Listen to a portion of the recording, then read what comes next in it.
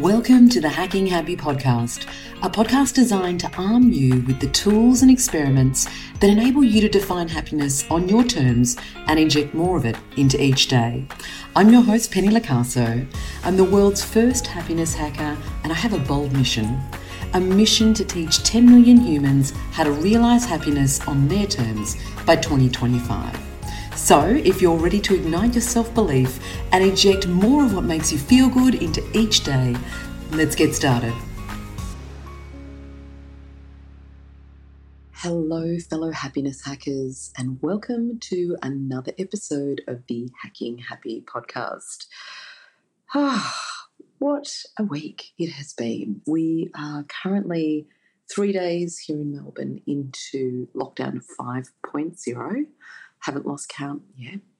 And like every lockdown, whilst you feel like it's familiar, something shifts for me every lockdown. And I don't know, it's hard to explain. And it's funny, I felt compelled to take a different slant this week because when this lockdown was announced and kind of got into it, like so many people, I had plans that I was looking forward to that yet again were cancelled.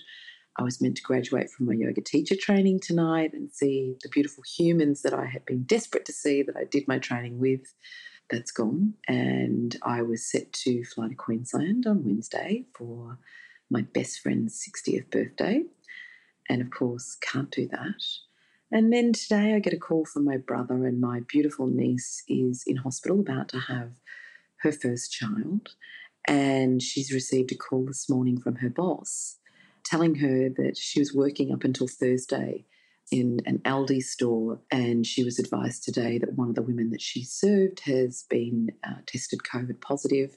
So now she's in hospital and she has to isolate and give birth, and is going to have to isolate for the next 14 days and deal with, obviously, having her first child. And I mean, look, there's worse things that could happen, but it's when these things happen and it's relative to your life that you become reflective. And I think, again, the culmination of this new world that we live in, when this lockdown was announced, I just felt compelled to write. And I think that's because journaling for me is such a powerful way to process feelings. And I'm a big fan of getting feelings out and putting them on the table and looking at what they're telling me, about what I care about, and about how I can just put one foot in front of the other. So today I thought what I would do is read the kind of essay that I wrote off the back of the latest announcement and what was going on for me, in the hope that it might support you in processing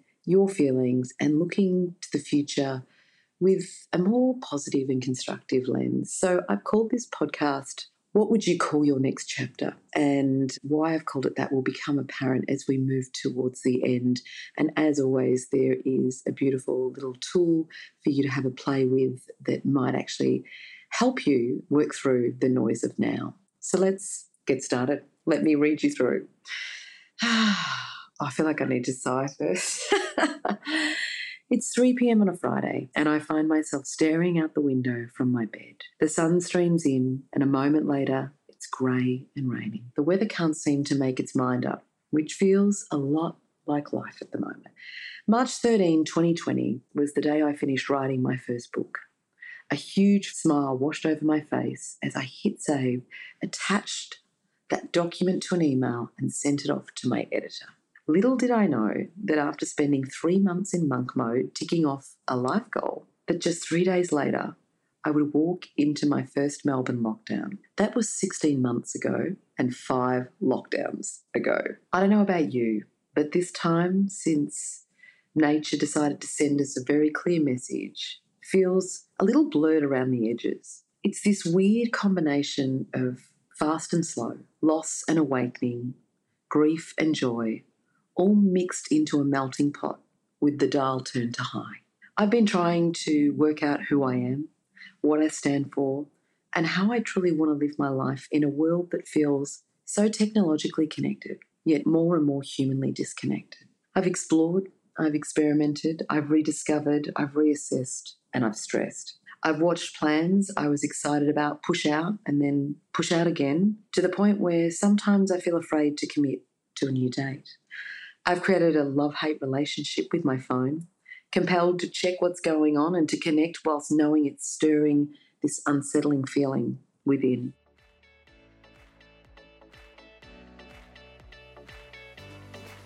Hey, I thought I might just press pause briefly and ask you a question. Are you a leader with a deep-seated passion for developing adaptable people who thrive both in and out of work? But do you have a team that is busy, burnt out, and overwhelmed by uncertainty? If the answer is a massive hell to the yes, why not bring a little hacking happy into your workplace?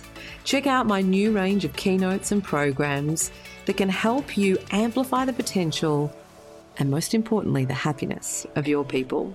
Go to hackinghappy.co to find out more. And now, back to the podcast. I've noticed my trust in information has significantly waned. Context and comparison feels like a consistent omission, and confusion around what is fact pervasive. I've observed myself and those around me become more polarised in our views. I've watched how I self-sabotage with wine and bad habits when I have those moments of, here we fucking go again. I felt loneliness like never before, even though I'm not alone. I've noticed how the elimination of random human connection that once entered my life daily has left a huge void. I've heard my inner protest arising as I watch livelihoods evaporate daily and mental health issues permeate every interaction I have. And I wonder if any of this resonates with you and where you're at. What myriad of feelings have you felt? And what have you learned about yourself in the time since COVID life landed?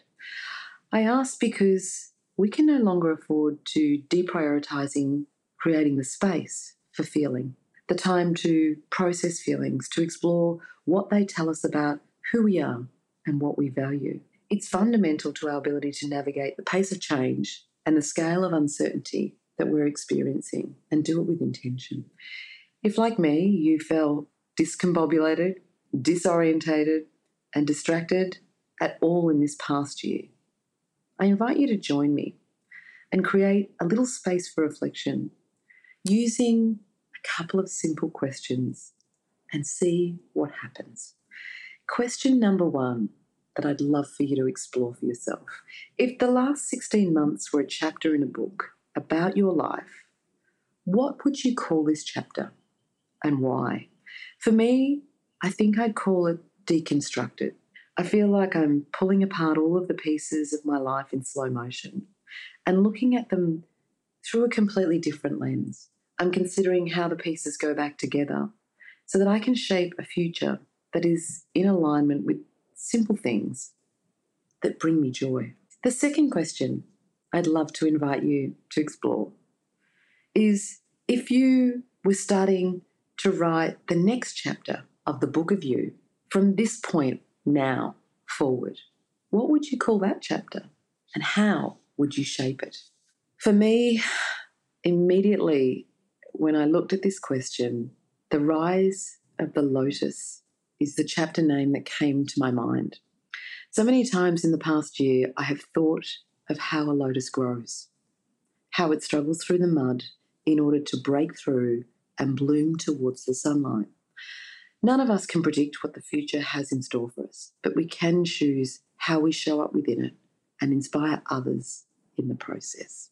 And today, through sharing how I'm feeling, sharing with you a couple of simple questions that can enable you to explore how you're feeling, but also enable you to look at how you can shape a constructive, a more joyful, a more positive future, is kind of what my intention was. So if you found this little piece helpful and you've written down what your current chapter is called and why, and what your next chapter will be called and how you'll shape it, feel free to reach out, share with me. I would love to hear what came up for you. You can either DM me on Instagram or email me at hello@hackinghappy.co.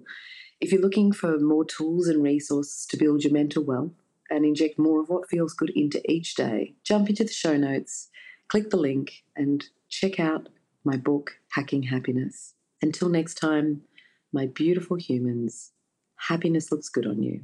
Bye for now. Thanks for joining me for today's episode of the Hacking Happy podcast.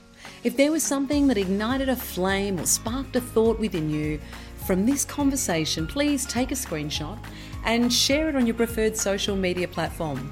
Feel free to tag me in Hacking Happy Co or Penny Lacalso. Reviews are so important to reaching my goal of making 10 million beautiful humans just like yourself happier. So if you enjoyed your listen, please take a moment, leave a review and a rating on your preferred podcast listening platform. Until the next episode, remember, happiness looks good on you. Bye for now.